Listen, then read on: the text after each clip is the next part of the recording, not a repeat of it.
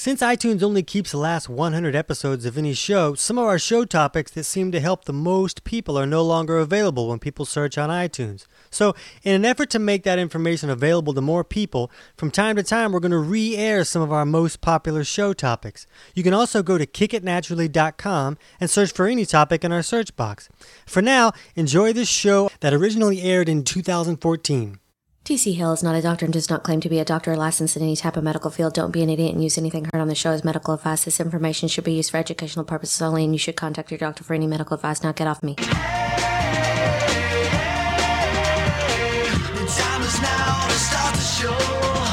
Welcome to Kick It Naturally. I'm Kenna McEnroe, and I'm here with T.C. Hale, author, natural health expert, producer. I'm T.C. Hale, author, Spanish teacher. Whoa. Aromatherapy. Wow, these are new things you've been doing. I'm making stuff up right now. Oh, okay. I don't know how to do any of those things. Okay. Well, you know how to do enough. And that For Spanish, I can say las hamburguesas es en tus pantalones. That's good. That which really means sounded that good. you have hamburgers in your pants. Oh. That's the only useful information that I can bet that would get you a lot of use in Mexico if you went. That's why I learned it. Okay, and we got Hottie Patati Will Schmidt coming in from the Bay Area. He's in a gym right now, so I'm imagining Schmidt. half naked. But I'm not as hot as anymore because it's San Francisco summer and it's quite cool. Ah, I'm jealous. I'm really jealous. It was 107 here today in the valley. When I was driving over, it became 103, so it got cooler. I think you were driving fast, that's why. Yes. All right, let's rock this. All right. Well, if you haven't liked us yet on Facebook, what's the holdup? Go to Kick It in the Nuts. That's where we post show topics that we'll be doing for the future, and you guys can post any questions you want us to cover, or you can just pitch a show. We'll probably do it because we run out of ideas all the time. Yeah, hammocks. Somebody suggested, why don't you talk about hammocks? Yeah. I usually have a new ailment every week, so that's the new topic every week is my ailments. Right, good. I should say are my ailments. Yo corrects me all the time. I'm like, you're a foreigner. You shouldn't be correcting my English. Okay, so today's topic. That was planned. Today's topic is brain fog. Well, maybe you'll tell us some stuff about that. I know a lot about brain fog. It's happening right now. Yeah, so if you don't know, there's a lot of, it's just kind of a tricky, cool word to say now is brain fog. And people will kind of say I have brain fog for a wide variety of issues. But basically, if you just don't feel like yourself, like you feel like you can't get your thoughts together, you feel like I don't remember this person's name, even though they live in my house, You mix up your words, like instead of brain fog, you say fog brain. Right. You do that kind of stuff. Sure, but and it can just be like kind of a fuzzy feeling or just kind of a, because you know what you feel like when you're yourself, and sometimes you're not quite there, and people go and they tell your doctor, I just don't feel right, something's wrong, and then they take your blood work and like it's all fine. Why don't you just go get a hug from somebody? I assume I have Alzheimer's and I'm going into dementia. All that kind of stuff. Will, do you have any other topics to hit on, like what people think about that? Well, yeah, I think there's some people that just, I think we could make a distinction kind of early on. Some people feel like they're good at remembering certain things, and some people feel like they're not. But that's not necessarily what we're talking about when we're talking about brain fog. Right. Because there's skills you can learn to help you remember things like mnemonic devices and imagery. But brain fog is something more, at least how I'd like to refer to it, as something that's happening kind of metabolically, that's impairing your normal cognitive function. And there's things you can do, like techniques you can learn to enhance your memory, but even those people could still be in sort of a metabolic imbalance, people that know these right strategies, and their brain just isn't running at optimal performance. And right, like you could remember every time that you couldn't think of what to say next, and you would still have brain fog, even though you had perfect memory of each time that occurred.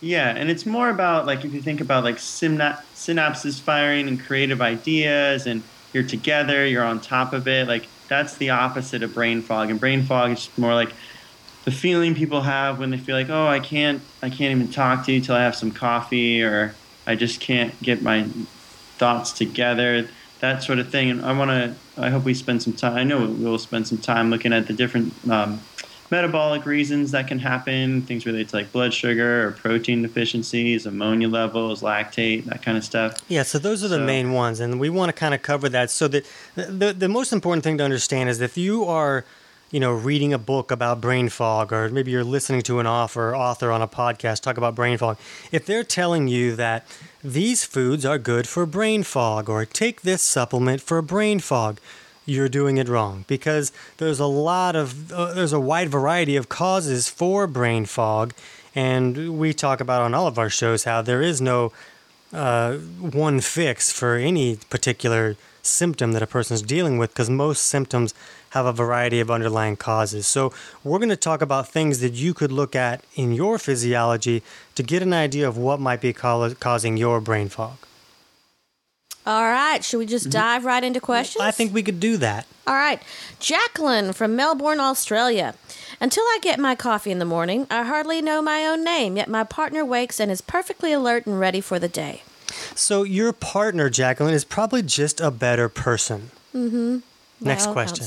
There we go. So, Will, you were just talking about coffee, and this is pretty common. I mean, most relationships, one person's going to be good at one thing and the other will be good at something else. And in my relationship, I'm not good at any of the things. So it balances out well with everybody else.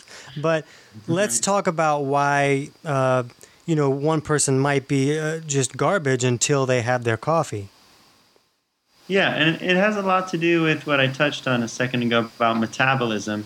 When our brain creates energy and primarily runs off of glucose, which it can make from proteins and can get straight from carbs. It can even make it in a roundabout way from fats, but it runs on glucose. And when it does that in a fast, effective way, it can perform at like a well-oiled, highly fueled engine. It can just fire. The neurons will send the right signals and the right transit times, and you'll be quick and sharp, and that's awesome.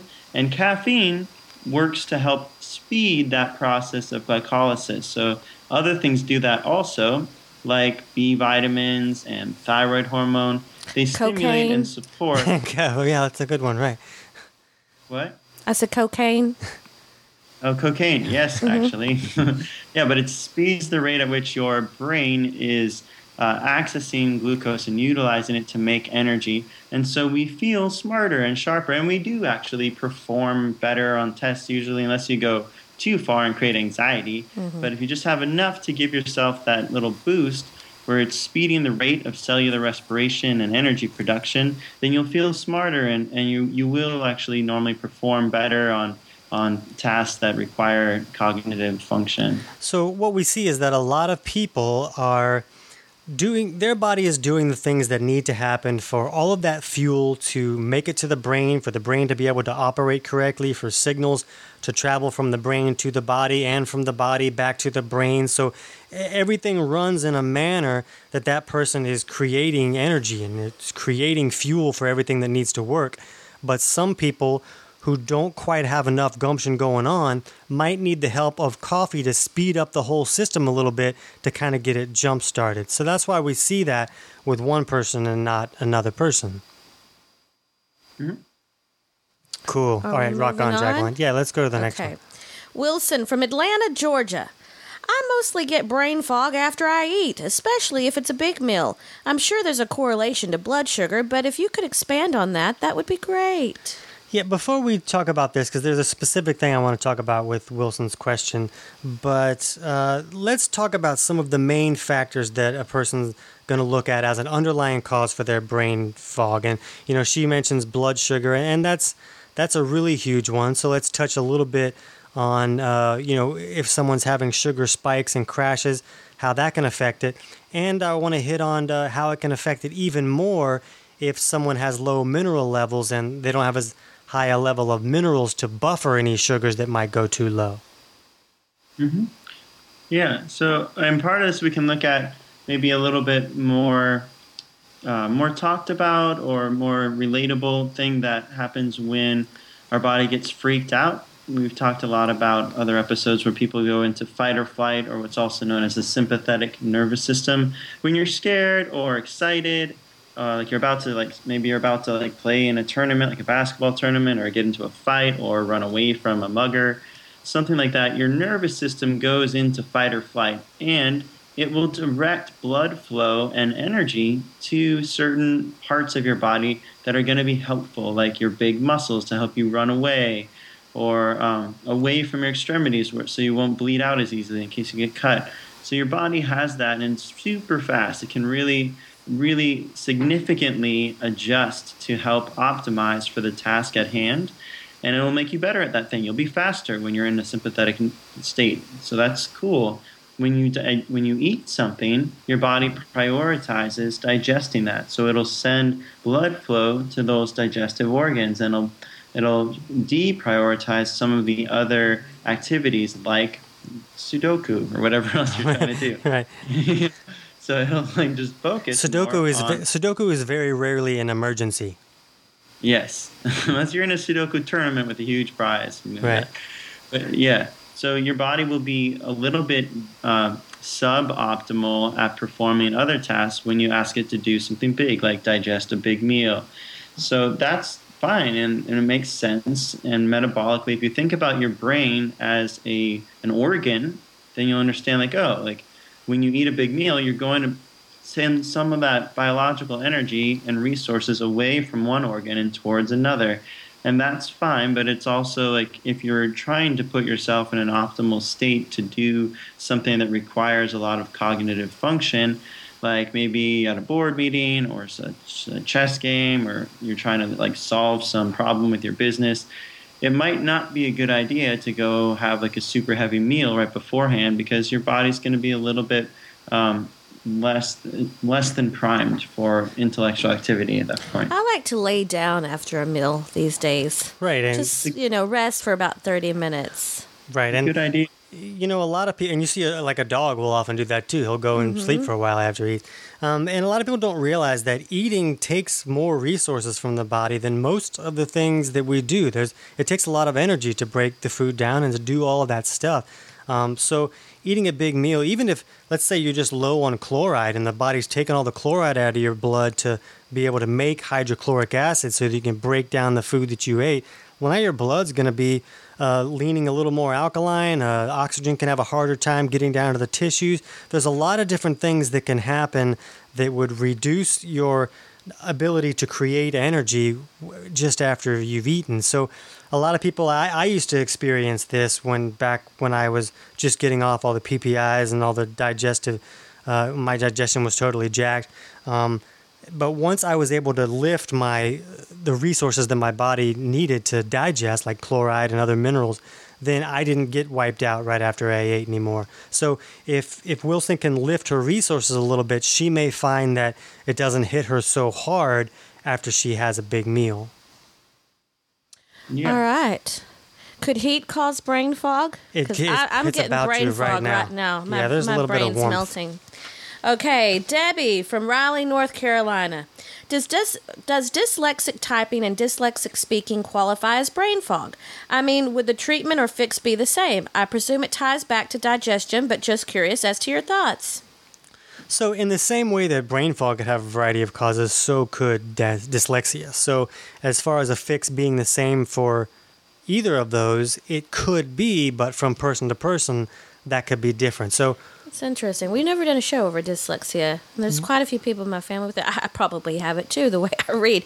But, I mean, is there... we tried to do a show on dyslexia, but we did it on Lexdicia instead. You did it backwards. We messed it up. You started from the end and went back to the beginning? Mm-hmm. Yeah. But we just talked about blood sugar as one of those things. Let's talk about some other possible causes, Will. Can we hit the ammonia thing and how that can be problematic? And, we see this with clients a lot, too. And when you can change that ammonia level, it can kind of really turn some things around.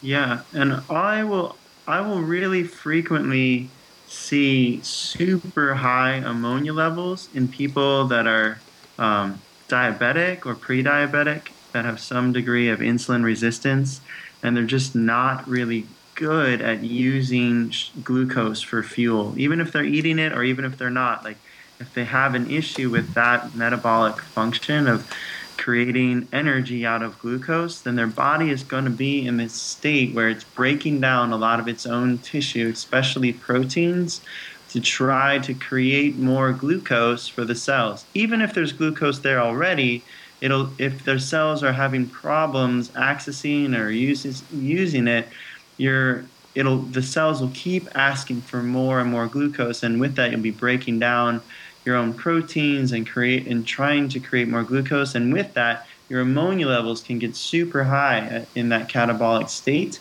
And not only are you getting that impaired cognitive function because of the inability to use the glucose, but on top of that, you're also getting a lot of metabolic waste of ammonia and lactic acid that can build up and further impair cognitive function and physical performance. So the root of it can be different for different people. A lot of the time when I see people that have some degree of insulin resistance, it'll lead them down into that negative spiral of they can't use sugar for fuel, they can't use glucose for fuel, so their body starts breaking itself down to try to make more of it, and then it creates all these waste products that then further get in the way of cellular respiration, and that it's just this negative spiral that they'll sink down into. If you're a health, fitness, or nutrition professional, check out our other podcast, Six Figure Health Pro. We dig into the latest marketing techniques and business growing strategies for health professionals. To learn how to take your business to the next level, search for Six Figure Health Pro on iTunes or Stitcher, or go to sixfigurehealthpro.com to learn more. Now do what you're told. Right, and we look at the body's ability to, whether to hold on to mineral or remove junk. And sometimes, one of the things we look at is MS. And when we see it really high in saliva, it's kind of can be an indication that osmotic pressure of all that garbage will hold ammonia into the system too. So sometimes it's not just a matter of someone being insulin resistant or other problems creating more ammonia. It could just be a problem of an inability to remove that ammonia. I know that B6 can help that in some cases to bring that down. I know that we've used something called alpha-ketoglutarate with some success, but you really got to look at the person before you know whether you can use that. Like if someone is leaning too catabolic, you don't want to use a bunch of B6 because that's going to make them way more catabolic and kind of fall apart a little bit. Yeah. Oh, and when you say MS, you were referring to millisiemens as a unit of measurement of conductivity, right? Right, not the condition of MS. Yeah, thank you for clarifying that. And when we talk about someone being too catabolic, if you don't understand what that means, you can take our almost free 4-week digestion course at kickitnaturally.com, and we teach people how to run a lot of self-tests at home on themselves so they can kind of get an idea of how their physiology is running, what imbalances might be causing some problems, and this can give you some indication of what might be causing the brain fog for you. Another marker that would be really common that we would see with someone experiencing brain fog is an electrolyte deficiency, because there's not enough mineral in the system for all the signals to travel and communicate correctly. Do you want to touch on that, Will? Yeah. So in our Almost Free Digestive Issues course, we talk about a couple measurements that could help you get a grasp on what might be causing it for you. And as you just said, one of them could be low electrolytes. And there's a couple markers that you can look at. The most significant one, I'd say, would be your blood pressure as a good marker of if you're in an electrolyte deficient state, your blood pressure might be low. And you might not know it's low because a lot of times if you only get your blood pressure checked when you go to the doctor, if it is low, they won't say anything. They'll just be like, yay, it's not high, it's good. And usually if someone's blood pressure is normally low, when they're at the doctor, they're all freaked out that he's going to tell them that they have a brain tumor, so their blood pressure is higher and it might be in a normal range. Yeah, right, because they're anxious because of the electrolyte deficiency. And we've had some other full podcast episodes talking about anxiety and depression and the electrolyte deficient imbalance. So if you are dealing with any of those things, you might want to listen to those episodes at length. But basically, you can get a little cuff at blood pressure cuff at Rite Aid or CVS or on Amazon, or even go into your local pharmacy and they'll usually have a little machine there that you can just use for free. And if you do it and you check your blood pressure and it's below, the top number is called the systolic number. If it's below 112 and if the bottom number is below 73, then it's a little bit of an indication that you might be in electrolyte deficient state. If it's down closer to like 100 over 70, that's a much stronger indication that you are in an electrolyte deficient state and probably have unstable blood sugar also. And both of those things can really impair cognitive function. Partly because if it is that low, if you are in like a low blood sugar state or an electrolyte deficient state or both, it can send your nervous system into sympathetic activation or the fight or flight state. And that can in some ways, it can get in the way of your being able to think calmly about stuff because you're in more of a panic state. Some people purposely induce a fight or flight state, like they have a little bit of coffee or something like that, and it helps with performance. But that's a little bit different than the stress of depletion. Like I know like for me, like I do perform a lot better on things like tests in school if I have a little caffeine, whether it's matcha or coffee, but I don't perform better if I'm like authentically like really hungry and depleted. I'll be just like starving for food with low blood sugar. And yes, I'll be in like a fight or flight state, but I'll be in a more of a panic state. Like I just need to eat. I'll be really anxious and really short-tempered. So they're not, even though like both states exhibit fight or flight, you don't want to be low resources because that's going to mess up the amount of fuel that your brain has. And what do you eat when you just say, okay, I'm just going to have to copy off my neighbor because I don't understand any of this? Yeah, well, usually I'm aggro enough I just take... Hello? Hello? Yeah, can you hear me? Oh, You said aggro enough I just take, and then it went out. Oh, yeah, I'll just steal their paper and that's fine. Oh, you Okay, steal yeah. their paper, okay. So also like with pregnancy brain, okay, that's Perfect because example. of low mineral resources and also probably hormones, a lot of hormones in your body. Right, so think about it. The pregnancy is a perfect example of this because it's an exaggeration of why this can occur with a lot of people. Like we all accept the fact that when a woman's pregnant, sometimes she's going to be a little mental, sometimes her brain's not going to function, she's not going to remember things. You know, it's called pregnancy brain. She's crying during America's Got Talent. Right, all that kind of stuff. But that woman sang so beautifully. Mm-hmm. But it's a perfect example because what's going on is that all of her resources are going towards building this other whole human. Like a lot of her stuff is going towards, like, to build a person, you need stuff. And if you start when you're already depleted, you know that you're that type of person anyways.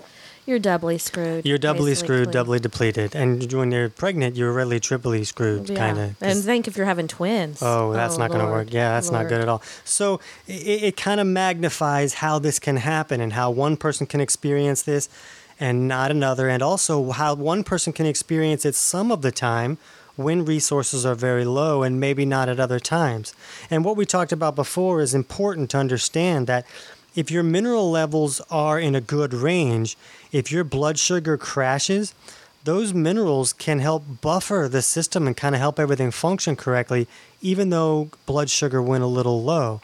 But without that buffering of a good resources of minerals, when blood sugar crashes, that person is wrecked and they can't function. And it can turn into a wide variety of things, including depression, bipolar. I think I'm a fire truck right now. Trying to kill your husband. Yeah, it can go from a lot of different ranges. But brain fog can be kind of a lower form of it. Maybe not as severe as someone in a complete depression type of thing. But it can still affect them.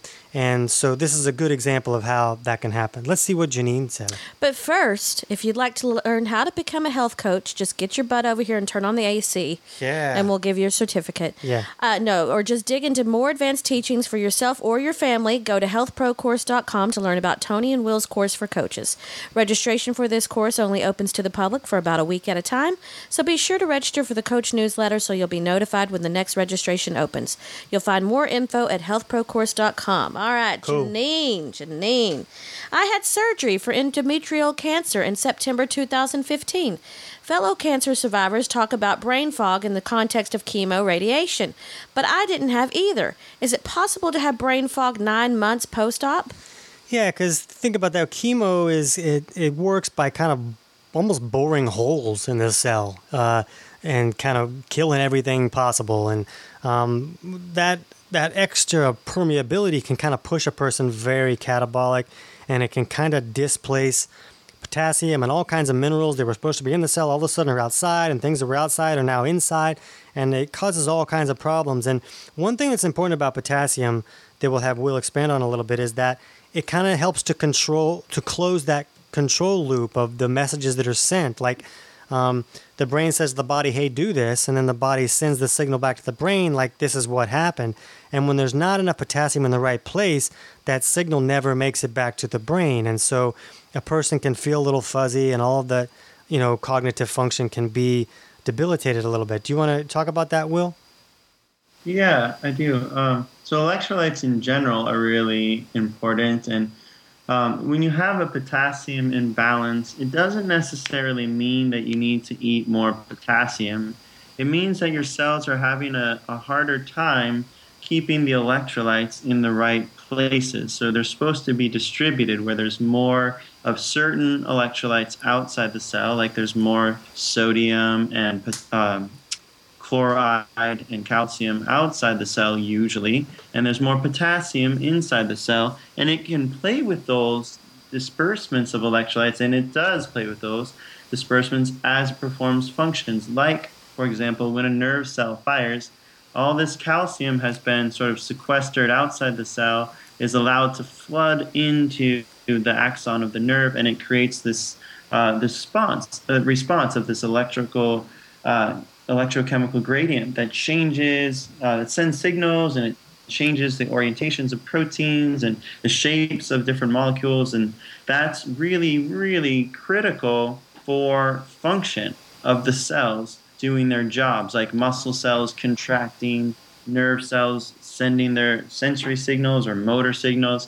So those electrolytes need to be distributed in the regions that they should be, and the main thing that our body does, in addition to needing to have a general supply of all the different electrolytes, it needs to have the energy that it takes to pump those electrolytes into different gradients. Right. So, one thing, too, when you're thinking about that, is that it's not just that the body may have a problem creating energy and having the resources to create energy. There could also be other burdens contributing to the fact that a lot of those resources are going towards some other problem that the body has to deal with, which doesn't leave enough for everything else to function. Yeah, very much. Yeah, right. So it's like, for example, my brother one time was racing his road bike down a hill and crashed going like 50 miles an hour, and he had all these like open wounds, like his knees and wrists, and there's like really a lot of injuries, like wounds, and he was exhausted from that. Like he had to sleep a ton because his body was spending a ton of time just regenerating tissue. It was, super critical need that had to happen. So he was really tired a lot for like a couple weeks after that, and obviously like not able to really work out, but he didn't have the energy for it. Even though he usually like biked a couple hours a day, his body was just exhausted trying to heal. And we can look at that. We can look at pregnancy as another sort of example, or even just being on your cycle. Like it's okay that your body will sometimes need to prioritize certain activities or processes more than others, and it comes at the expense of energy for other things. Like maybe you don't have as much energy for your homework or for your workout or whatever it is, and that's okay. We just need to understand that our body is on an energy budget. And when we have these potassium imbalances like we're talking about, and you're getting enough potassium, like say you have bananas or other greens or potatoes or things that have a lot of potassium in them, you're like, what's the deal? Why do I have a potassium imbalance? And a lot of times it can be just because your overall energy production is impaired. And one of the main things that when we do our more like in-depth lab testing, the indication that will give us insight as to do you have a potassium imbalance is actually looking at nitrate levels in urine. When we see that, if the nitrate levels are super low, it shows that there's fairly poor assimilation of protein. And the person may be eating plenty of protein but not properly digesting it. Right. And we'll see that when we look at the nitrate levels in their urine. And when that's the case, they're oftentimes struggling with brain fog and other issues, usually like they have digestive issues. because they obviously don't have enough stomach acid to break down the protein to get the nitrogen. So that's one thing, but they don't have the energy needed to keep their cells balanced and keep the electrolytes where they should be and make enough ATP, which is the energy molecule, to do all the things that cells need to do. So that takes us back to digestion. Right, and one thing to think about too, you don't even need a fancy test all the time to see that. If you're seeing food in your stool, you know you're not breaking it down and you're not creating enough stomach acid to do that right. And that's another common problem that people see with brain fog is they're looking at the gut and they're seeing SIBO and they're seeing food sensitivity issues and they're seeing histamine reactions to all these foods, and all these problems are adding to that brain fog. And it's not only things like the histamine that can create a problem for everything to function correctly, but when there's food sensitivities, you know that you're not breaking down the food well enough to pull energy out of it. That's one problem. But then the food is becoming this burden that the body has to deal with because it views it as an invader, and that's, resources are going to go towards that. So digestion is a big deal when you're looking at these kind of things, and then correcting any type of bacterial infection or fungal infection or any kind of intestinal infection can be a big key when you're looking at issues like this. But I'd rather see somebody look at the basics first. Where's your blood pressure? Where's your blood sugar? Is it stable? That kind of stuff. Let's see what Amber said. Okay, but today all of our listeners can get a free audiobook from audible.com. Just go to kickitinthenuts.com/audiobook for the details. We don't care about that. It's hot in here. It's hot in here. All right. Every time Wolfgang Schmidt posts a shirtless pic, my head goes into a fog. I can't think clearly, and the rest of my day, I'm useless. Is this you talking, or is this... This was Amber. Oh, I didn't say Amber's name? Okay, yeah, I'm in a fog. People just thought you started saying this, and that's pretty awesome. This was Amber. See, I'm in my fog right now. Real question, though. Recently, I've been diagnosed with borderline... I'm glad you said that before this part. Recently, I've been diagnosed with borderline personality disorder. One of the symptoms is to lose time. Most people do this driving a familiar route, think to work. Why? Why did my brain do this to me?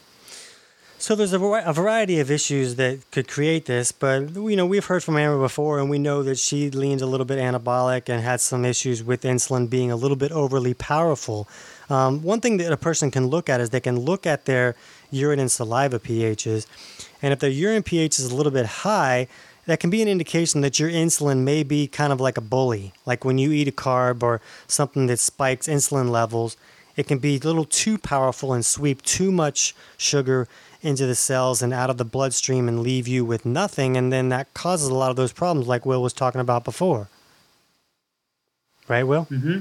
And so ideally we want to see our urine pH down around 6. Or lower, yeah. Pretty easily using pH paper you can get from like Whole Foods or online. You can just check it and see if it is too high, then maybe experiment with taking some vitamin C as ascorbic acid.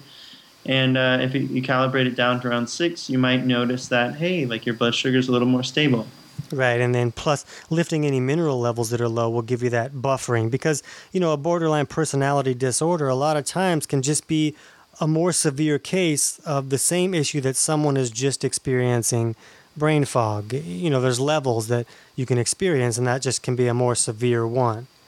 Something that's obvious that, most people would know is like if you're starving yourself or you're like not eating or skipping meals, that's obviously going to cause, that can even lead to hallucinations.